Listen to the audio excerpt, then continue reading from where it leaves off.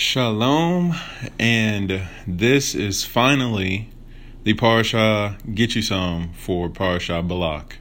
And yes, the name for this drosh is called Balak Party.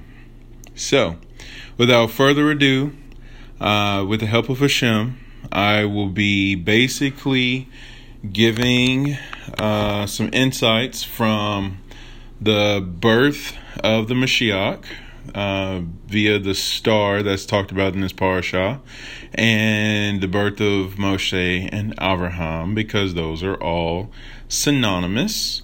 And then with the help of Hashem, I will get to dive into some of the insights from the incident at Shittim with the tents that were very, very corrupt and disturbing. But there's a lot that we need to glean from that, which happens at the end of this parasha, which is the beginning of Pinchas, as far as his rise to being a Cohen. And there's just really a whole bunch of story time that needs to happen for who is Balak and who is Bilam, and what in the world is going on, and why is this guy so back and forth. Speaking of Bilam, because it seems like he's a righteous guy, then it's like, well, is he? And then it's just like, well, you don't really know much about him unless you really connect all of the parts of the Bible together, because Bilam is actually mentioned in Revelation and in other places. So you kind of need some help with that, which will come via the Jewish sources, which are the things that Hashem has granted to us. So let's, without further ado, get going, get comfortable, suit up, and we got a lot to go. So here we go. Baruch atah Adonai Eloheinu melech haolam asher bachar banu mikol hamim ve'natan lanu et torato. Baruch atah Adonai noten haTorah. Amen. Amen. Okay, so part one. Let's talk about Balak and let's talk about Bilam. So this is everything about the two B's. All right, and they are not friends of God or Israel, which is kind of like saying the same thing, but I digress. I'm just going to pick up in the middle of Midrash because I have lots of sources on this table, and I don't know which one to start with, and I'm just getting assaulted with all these insights. So this is just randomly going to start happening, but we're in Bamidbar, Perek, Kaf Bet, okay, 22. Bamidbar 22. So you can kind of pick up and see the first couple of verses, talking about what Balak saw, and this is the beginning of the Balak party. And interestingly enough, it goes all the way back to last week's Torah portion, when I talked about the Midrash of the two mountains. Like there was one side that had caves, and then there was another side that had like jagged protrusions. So, and then there was a valley in between. The children of Israel are just kind of walking along. You know, I'm a friend of God, literally, because they are. They're in Mashiach, because that's what the encampment represents. So being in Mashiach is walking as a Jew and being in the clouds of glory and filled with the Spirit and following the Torah, eating the manna, which is the flesh and the blood of Mashiach Yeshua. All that's happening, and there are some nations, some Amorites and Ammonites that are getting ready to straight up assault these people.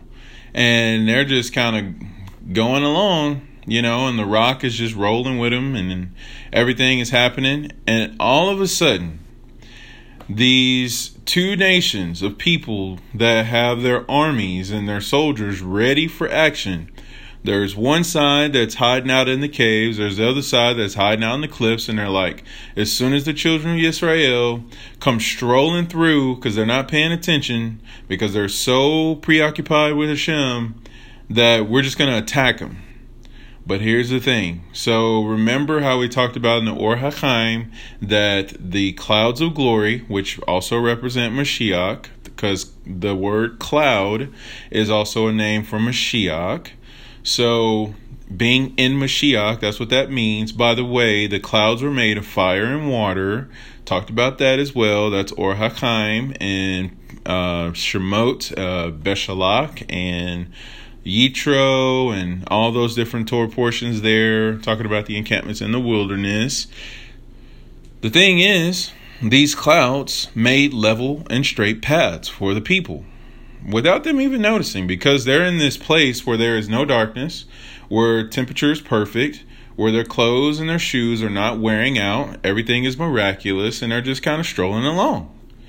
And they're going, and here comes the valley, and so the clouds are like, oh, there's enemies up there. Okay, we got to the left and to the right. These people are not supposed to turn to the left or the right. They're supposed to stay on the straight and narrow path. Path so narrow, but if I take them on this straight and narrow path, right now they're going to get attacked. So I need to fix the straight and narrow path, and I'm going to guard the path with the flaming sword. Like, I don't know, like what happened in Bereshit, which when Adam and Hava were expelled from the garden, that there was an angel placed on the way to the garden, to the tree of life, like that whole path to get back to the garden. There was an angel with a flaming sword placed there. So that's what we are granted with the Torah. So as we're walking literally on the way, the truth, and the life, we're, instead of now being impeded by this flaming sword, because we say Naaseh v'nishma, because we have received the mind of Hashem, i.e. the Torah, because we've been filled with the Ruach HaKodesh, because we've been brought from death into life, which is why the flaming sword was placed to keep us out of the garden, because we were filled with death, and had we eaten from the tree of life, we would have lived forever in this corrupt state. So now that which was once against us is now with us, because we who were once against Hashem are now with Hashem. Bezrat Hashem. How do you know you're with Hashem? Well, namely, you would walk as a Jew. What is a Jew? Oh my goodness, because sometimes when you bring up the word Jew, that's like a hot word. It's like, oh my goodness, those people don't believe in Yeshua. And obviously people say Jesus, and that's an issue because that's not really his name. And, you know, quite frankly, as a Lapid Jew, I do not believe in Jesus, because if I believed in Jesus, that would mean that I believe in the Torah being abolished. Chas v'shalom. That would make me believe that I'm a Christian. Chas v'shalom. That would make me believe that my religion started kind of with the death of Messiah Yeshua, but not really, because there's this guy named Paul that came later who apparently just runs everything, because all of my thoughts and doctrines and theologies are based off of whatever he says. Forget about what Yeshua says. Forget about what Isaiah says. Forget about what King David says. Definitely forget about what Abraham said. Even though Paul says that those who are followers of Yeshua are sons of Abraham, but it's like being a child in the home of a father and you're like disobedient. You're like, yeah, Dad, I know you believe this, this, and this, but you know, I'm not going to do that. Why would I do that? That would make me a Jew.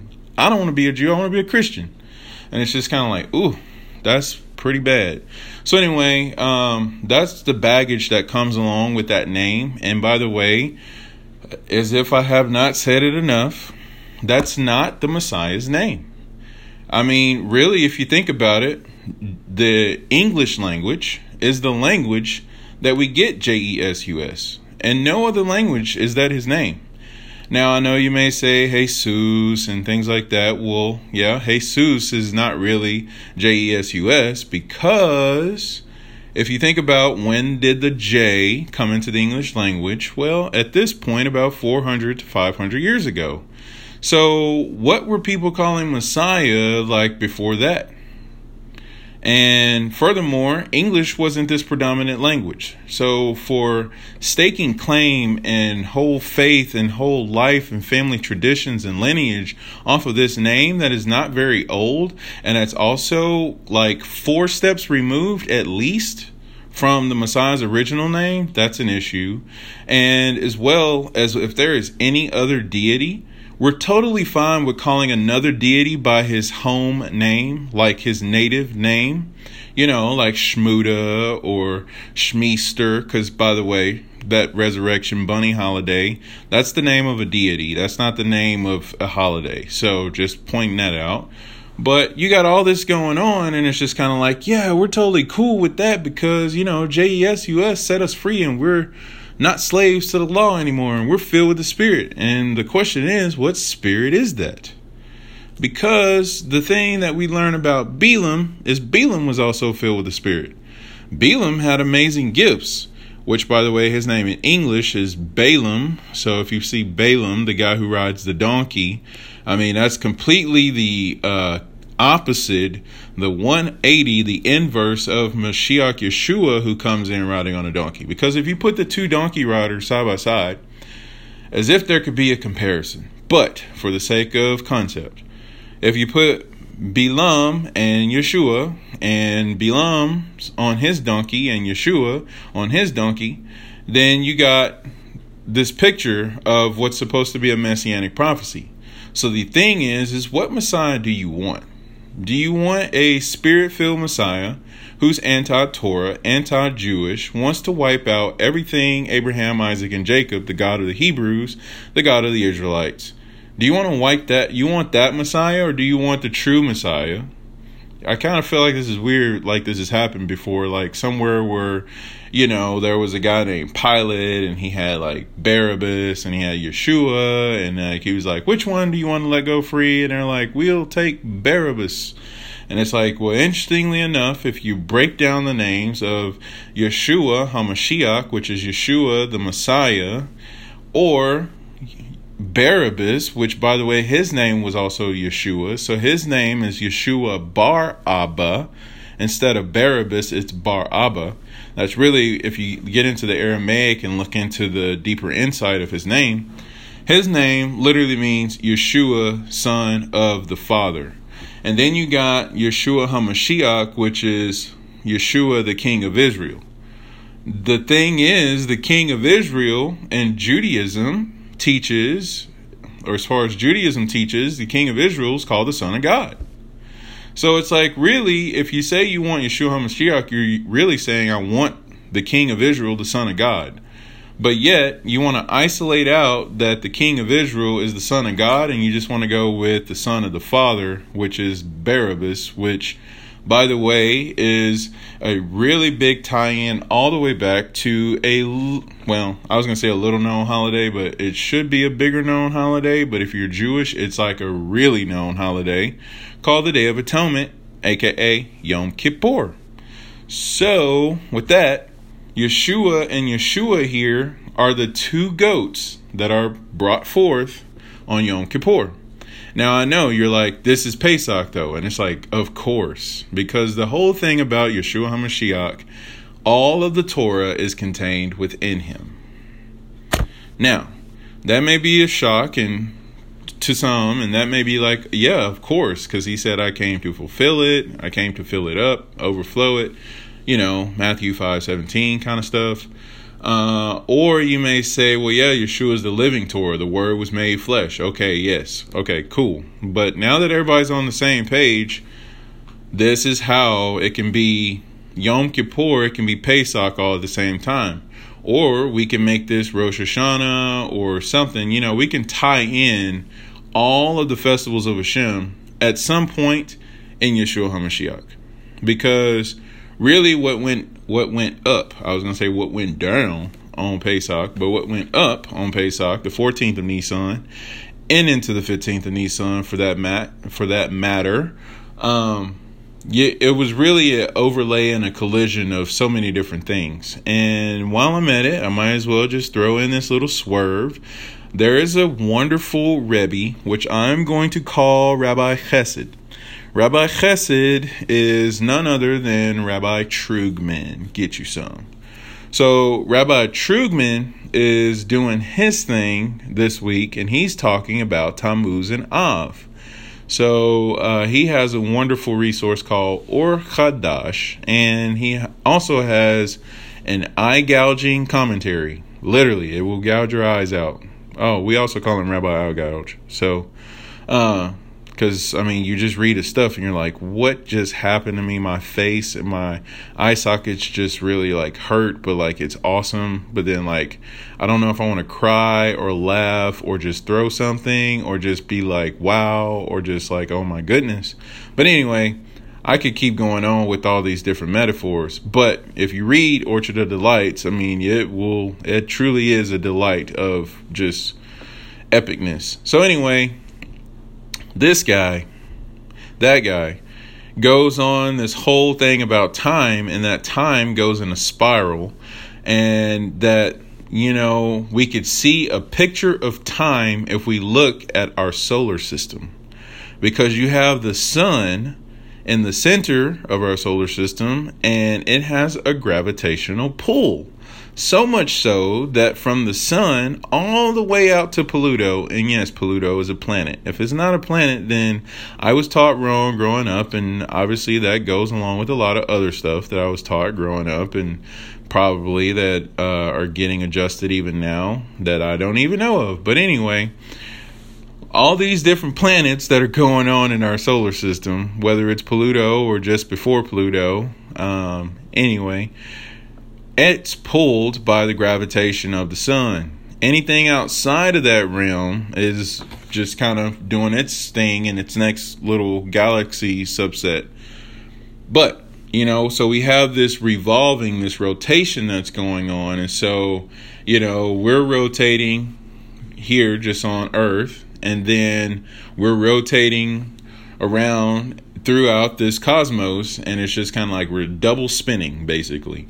And at some point we reach the same exact spot in our rotation throughout the years and over time, that at some point the typical coordinates that we're in, if you could kind of map it out, probably takes a lot of imagination right here, because it kind of hurts the brain to think about time like this. But at some point time comes back to the same spot. But the beauty about it, or the unfortunateness about it, is that you will either be on a higher level than you were before when you were at this previous point in time, or you will be on a lower level than before you were at this previous time. So time is revolving around the sun. And oh my goodness, we were doing a bunch of studies this week, and well, that's namely why I've been delayed on these Joshes. But a lot of study this week, and in one of our sources, it talked about how the Torah was from the core of the sun as far as the manifestation of the tablets, i.e. the throne of Hashem. And there's this whole midrash to the midrash about the primordial light that came forth on Yom Echad, or in English, day one of creation. That light was the light of Torah, the light of Messiah, the light of the Word of God that was made flesh. That light was concealed by the sun. So it's really not too much of a step to go, okay, so if the light's concealed, that's like a sheath. So if the Torah comes out of the sun, and I mean, pun intended, obviously, but if the Torah comes out of the sun, it's kind of okay, that's kind of crazy, a little bit out there, but all right, But anyway, the point is that that's a centralized point. And if you think about Mashiach being the center of everything, you think about the light being the center of everything, think about the Torah being the center of everything, you think about Hashem being the center of everything, which Hashem is outside of creation all at the same time as well as he fills it up. So there's that. But time, just like the planets are revolving around the sun, time is revolving around this centralized point, namely Messiah Yeshua. or the word of God. Either way, same thing. And so Trugman has this whole epic drosh about that, and basically saying that, we're headed into the 3 weeks right now. The 3 weeks are typically called the 3 weeks of mourning. And they start on the 17th of Tammuz, which is the Hebrew month of the summer. Typically falls around June, July, which now, that's what's going on. And Slika, gonna do this. Okay, Baruch Hashem. So everything is kind of going on there. And so with the 17th of Tammuz all the way to Tisha B'Av, the 9th of Av, there's this whole literally 22 days, like one letter for each day, like Aleph to Tav. So there's this Aleph Tav section, which, by the way, Trugman just went ahead and eye gouged us and said that, so this time frame is just like Rosh Hashanah to Shemini Atzeret, 22 days of Get You Some. He didn't say Get You Some, I just added that in there. But literally these 3 weeks are the same 3 weeks that we go through in Tishrei. And so if you look at these 2-3 weeks periods, they are bookends to a period of Teshuvah. A repent for the kingdom of heaven is at hand, if you will, kind of thing. And so you think about after we get out of Tisha B'Av, we go into Tu B'Av, which is kind of the lifting of the decree of death that happened throughout the wilderness. Because every year in the wilderness, the children of Israel who slandered the land, who were between the ages of 20 and 60, who were the generation that were not allowed to enter the promised land, every year on Tisha B'Av, they would have to go outside the camp, go dig their own grave, lie in it, and they would die there. Because Hashem said, you're going to die in the wilderness, so, you made your bed, lie in it, kind of thing. So that happened until the 40th year, where after the final time that they went outside the camp and dug that grave, well, when it was time for them to go into the land, that group that went out, they noticed that they didn't die. And so they're like, surely we'll just wait till, the next night, which would be the 10th of Av. Which, by the way, there's a Talmudic debate about the burning of the temples, the destruction of the temples, being 9th, 10th of Av. Like this whole kind of like it started on one day, really took place on the other day as far as like the actual collapse of the building and foundation and things like that. And so they're kind of going through that whole time frame of like, well, we're supposed to die here, because normally on Tisha B'Av we all die in our graves. Like we noticed that people who went out, they didn't come back, they died. So this group is like, okay, so we're supposed to die. It's our turn. We're kind of the last group here. It's been, another 38 years since the decree. So, the decree came in the second year when they were in the wilderness, because the first year they did the golden calf. Second year they slandered the land. Okay, so this is 17th of Tammuz. And so they're doing all this, and it's like, oh my gosh, okay. The slanderous report happened on the 8th into the 9th of Av. And so it was just kind of like the 9th of Av was called a day of weeping. The children of Israel were standing weeping in their tents, the door of their tents, because they're like, we don't get to go into the land. There's giants in the land.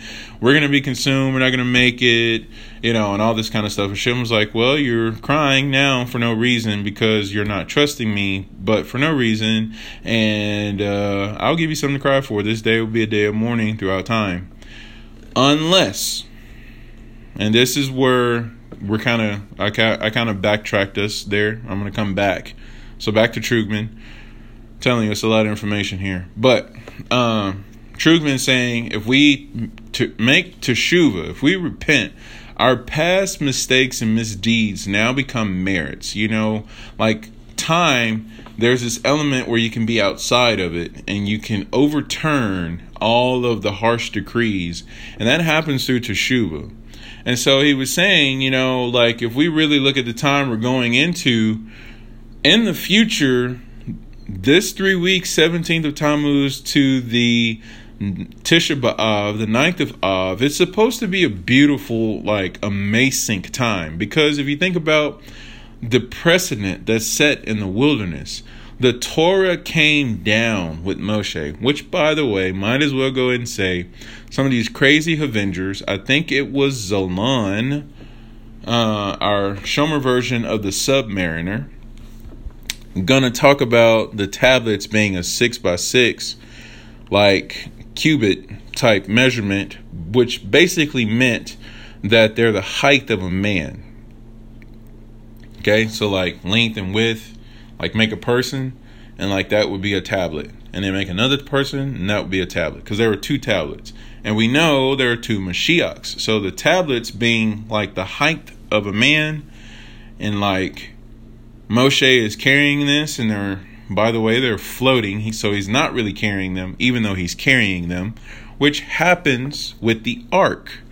So the ark is supposed to be like super small, but it's like the ark now is kind of like a coffin.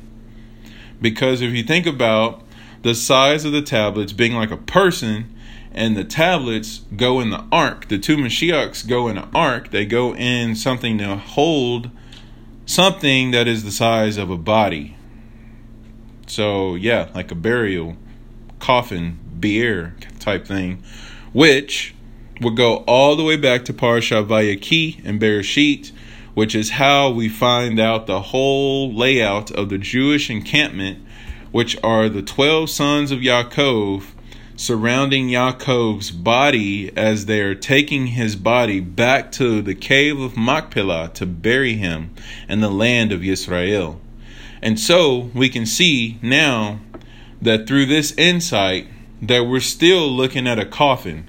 So we've seen this whole wilderness Exodus experience before when Yaakov died, which Yaakov is Jacob, and he was also called the Lamb of God. So you got the Lamb of God in the center of the children of Israel, literally the sons and daughters of Israel, of Jacob, because Jacob's other name was Israel. And so you got surrounding the Lamb, and you're taking him from Egypt, which was slavery, confinement, sin, bondage, death, all those euphemisms. That's what Egypt represents, which is Mitzrayim in Hebrew, which means place of confinement and straits, which is a perfect place to be born from, because when you think about the birth canal for a child, they come through this harsh, confined, straight place where it's like restriction, confinement, and they come out and they're here and they're crying and they're freaking out, like what just happened, who turned on the lights, or who turned on these other lights.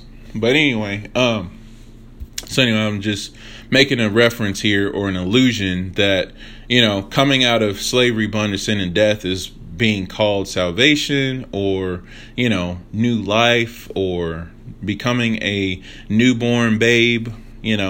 Just type in any of those words in a Bible search and get you some.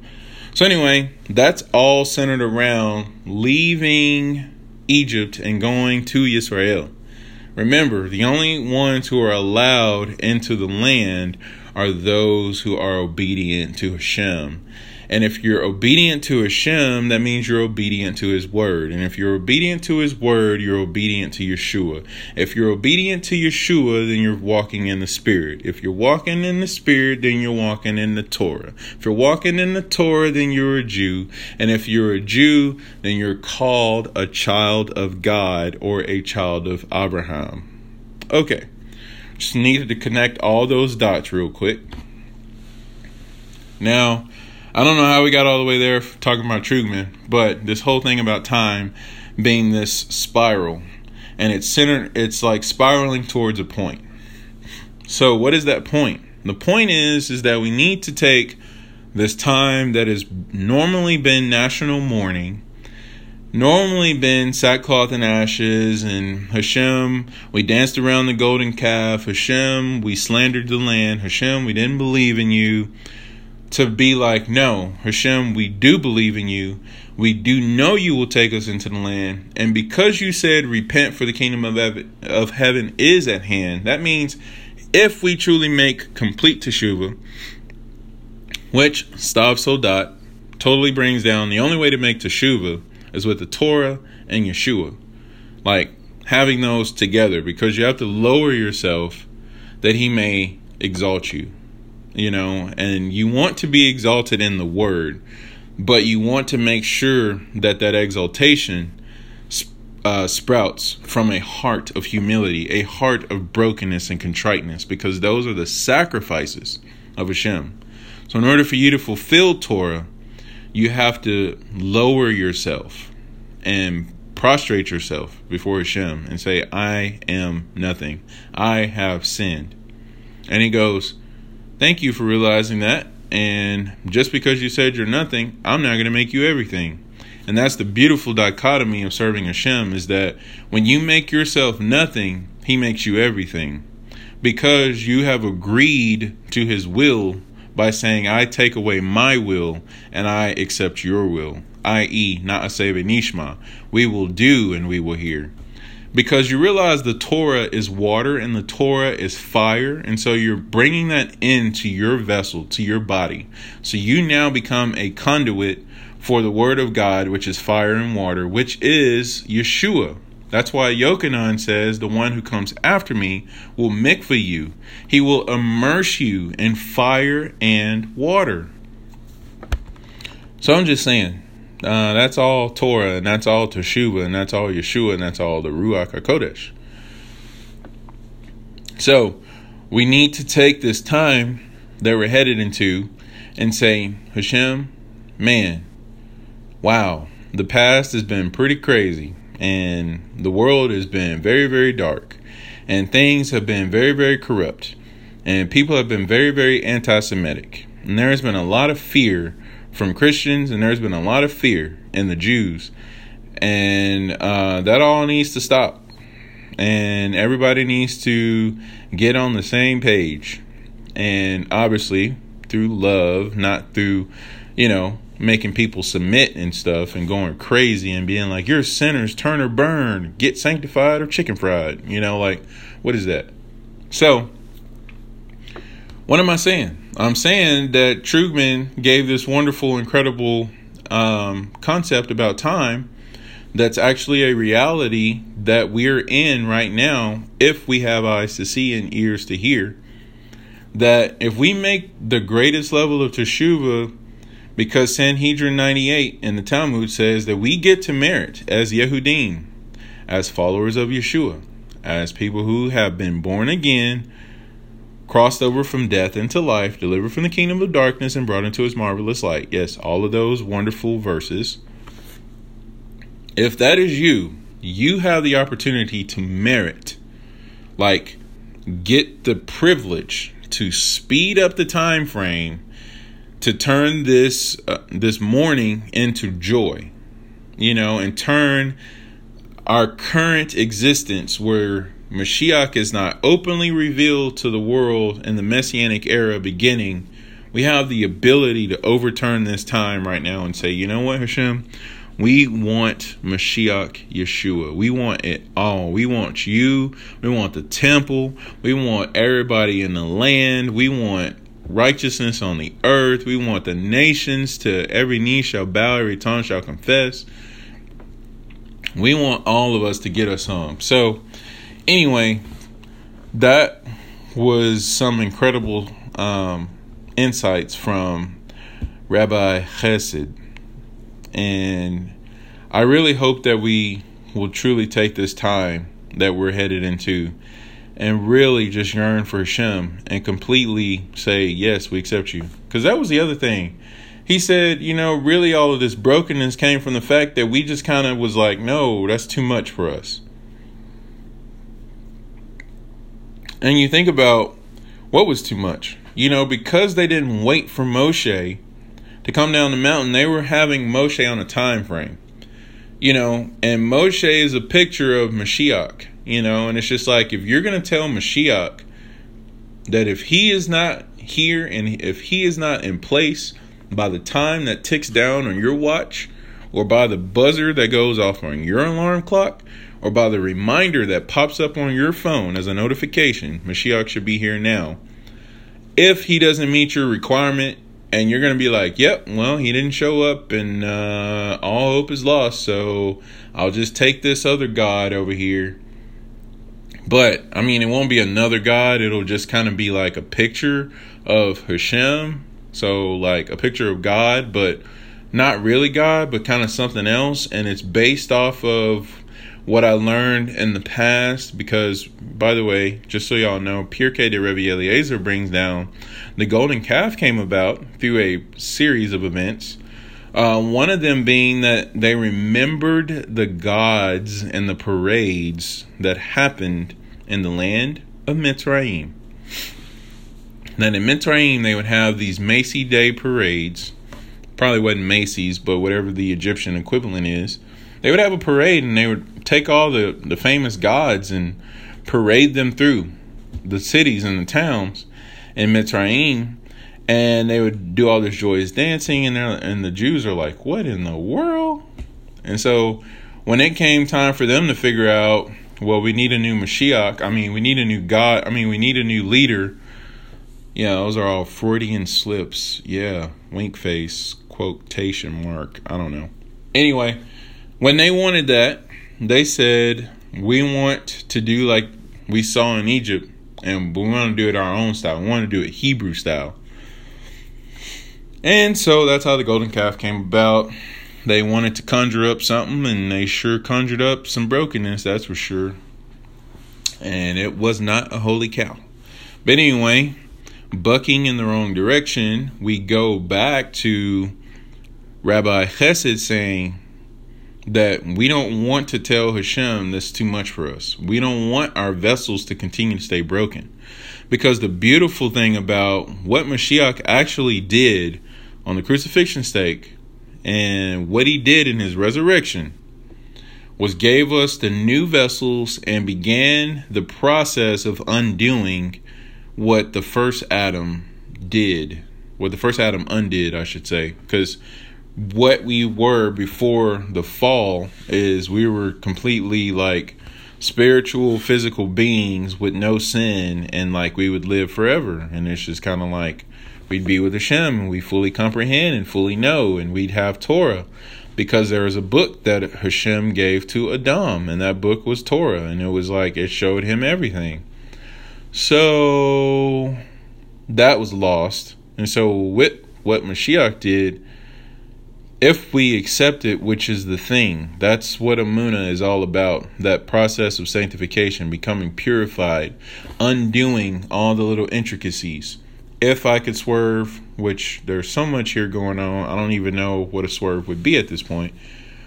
But in Avengers Infinity War, I know, I just had to.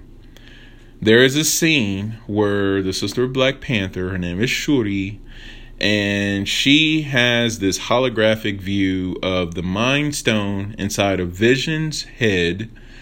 And she's like doing all this work where she's like pulling apart like all these different strands of who Vision actually is connected to this Mind Stone to get it to the point where they can safely take out this Mind Stone and Vision can still exist. Now, this just hit me as I'm sharing this. So, I mean, this is just kind of like crazy right now. So, thank you, Hashem, for your kindness, because you know I love superheroes and like you're showing me wonderful pictures. Shouts out to Hashem right now. Baruch Shemo. That's what our sin is. Our sin is like the Mind Stone that's in Vision's head. Because our Yetzer Hara, which is what either helps us to sin or we can cause that to submit to the godly spirit and inclination in us to help us in Kedushah and holiness and observing the mitzvot. But if we don't bring it unto submission, if we don't beat our bodies into submission, this Yetzer Hara is like that Mind Stone that's controlling us, and it's like so ingrained in us, and it's got to be extracted out. And so, but anyway, back to the point. So Shuri is pulling apart all these different strands. That's what Mashiach has done, is doing, and will do, and it will ultimately be extracted from us because, you know, we're going to be completely resurrected in a new form. But right now we're going through this process of processing out that which was brought into us, because everything was external from us before the knowledge of good and evil was partaken of, because we were with Hashem. He brought us forth. It was just like, cool, walk with me. You're without spot. You're without blemish. You're covered in light. Baruch Hashem. You're in the garden studying Torah. You're having all these amazing insights. But all of a sudden you just think, oh, I need this over here because serpent so-and-so said, and it's just like, so you're going to really take advice from a snake? And it's just like, well, yeah, he has the same gematria as Mashiach. So, I mean, whose mouth are we going to go with? The mouth that bites us and injects poison, or the mouth that bites us and injects life?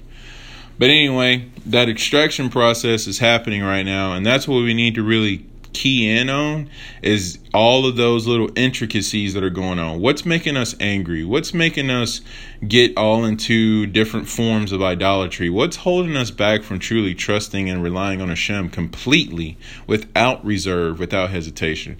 Because we know that God is like beyond creation and he can do anything at any moment, but yet when we experience trials and struggles and tribulations of all kinds, we freak all the way out.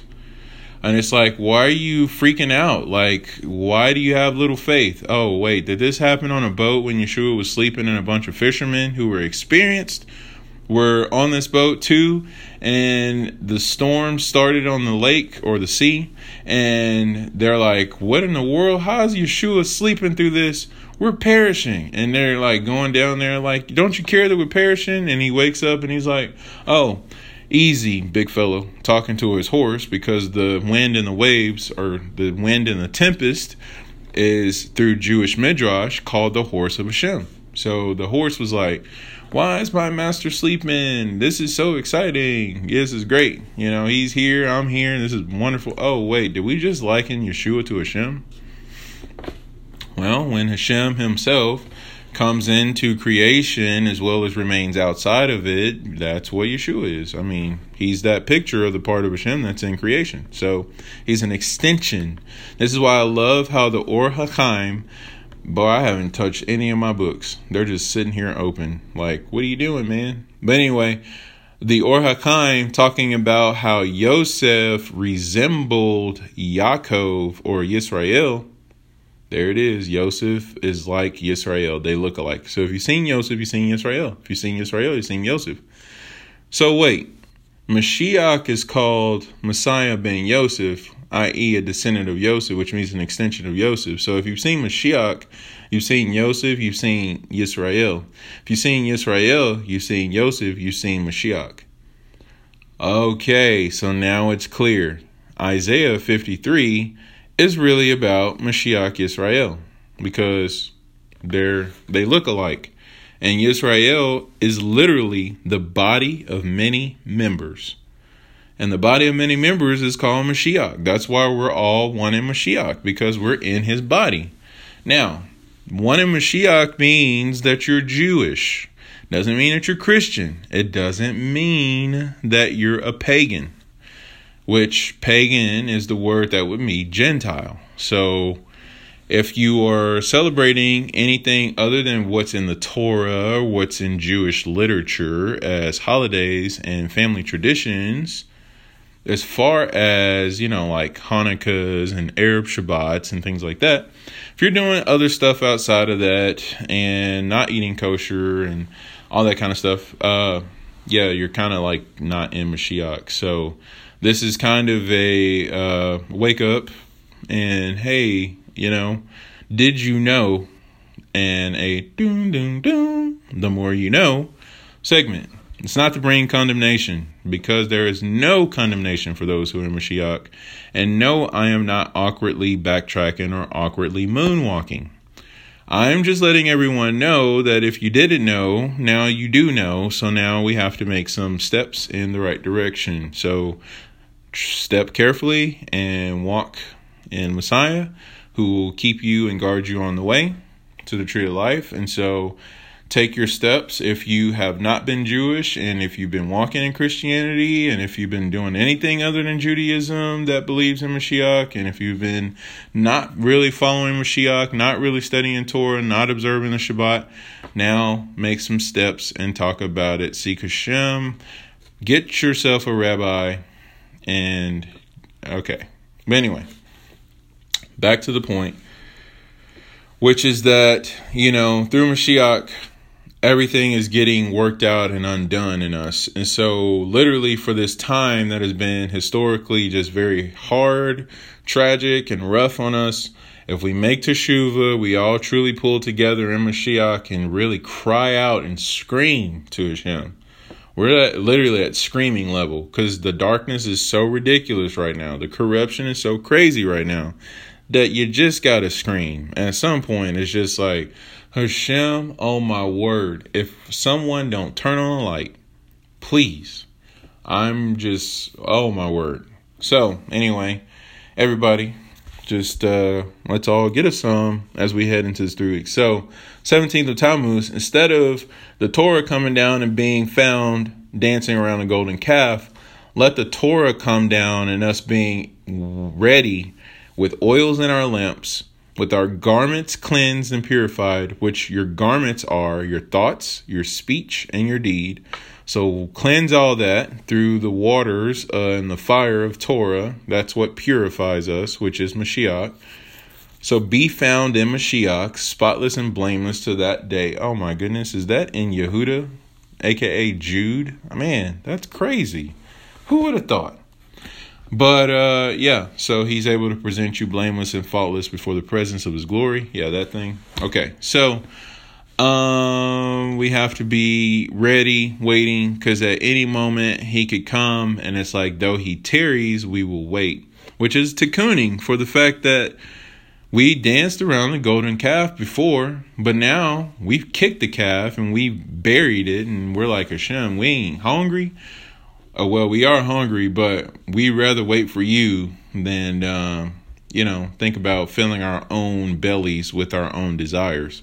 We're going to stand here and wait, even if it takes all night. So here we are, just like the virgins, the parable from the Gospels, where it says that the virgins are waiting with lamps and oils, and they're ready for the reserve in their lamps, because when that door opens and the bridegroom is ready, it's just kind of like, woo, let's go, so that's a met elucidation to that parable. But you get the point, is that we need to be waiting on Hashem and being like, Hashem, we want whatever you're going to bring us, because our vessel is finally ready. We finally have the emunah that we once lacked, because we've made teshuvah, and so now what was broken is now fixed. And then it's also upgraded. If you could think about the fact that, something that you did caused such destruction. And if you could undo that destruction, but in that undoing of that destruction, you actually made it better. So it was as if there was no destruction and then some. It's just kind of like, wow, because that's crazy. Because you realize that the level we get to attain now in Mashiach Yeshua is going to be greater than the first Adam in the garden. I mean, we're going to be seated in the heavenlies here, but we got to go through this time of suffering and work it all out and things, obviously. But I mean, the greater glory that is ahead of us, that's not worthy it's not worthy to be compared to these times. So we got to think about all these things, and so 17th of Tammuz, that's the beginning of these 3 weeks, i.e. the 22 days, i.e. the Aleph to Tav of this time frame. So if you take this Aleph, which is the beginning, that's the letter that if you added that into the word Golah, which is the word for exile, and if you added the Aleph into Golah, it becomes Geula, which means the redemption. So if we start out with saying, Hashem, we take our new vessels, we take our teshuvah, and we say, give us Torah, give us Yeshua, bring our Redeemer on the clouds of glory. Which, by the way, the clouds of glory are the smoke and the fragrant aroma and incense from Yom Kippur, from the Day of Atonement. The whole thing where the smoke goes up before the Parokid, and then the Kohen Gadol can enter into the Holy of Holies, and there's all this smoke and incense. Yeah, so that's our prayers. That's our teshuvah. That becomes the roof of our sukkah, which is why you have to be able to see through it, because smoke kind of has a see-through but not really kind of feel, which is like the roof of the sukkah. So this is all Hasidic teaching right now. It's in the Kehod Humash and overviews and all that kind of stuff on the festivals. So study Sukkot, study Yom Kippur, and you can find all this information. I'm not making it up. No MSU here. I'm Shomer Man. I ain't got time for that. But anyway, so the clouds of glory is what the return of Messiah can be if we merit it. It says he will either come poor and riding on a donkey if we don't merit it. Again, back to Sanhedrin 98. Or he can come on the clouds of glory, which would be our Sukkot, which is made by our prayers, made by our teshuvah, made by us accepting and receiving our atonement and using it for what it is, which is not a pretext for sin. Our atonement and our teshuvah and our redemption and our newness is to bring in the kingdom of God upon the earth, to make that which is in the highest of the heavenlies manifest here in the lowest of the worlds, into physical, mundane, crazy Monday through Friday and Shabbat type atmosphere. Oh, I left out Sunday, Slika. Sunday through Friday and Shabbat type atmosphere.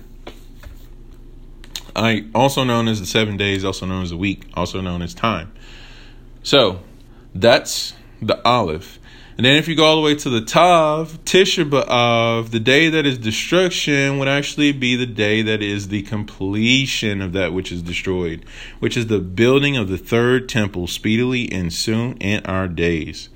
So that's what can happen if we make teshuvah and all of that wonderfulness and accept the true work of Mashiach and being grateful that we have this ability.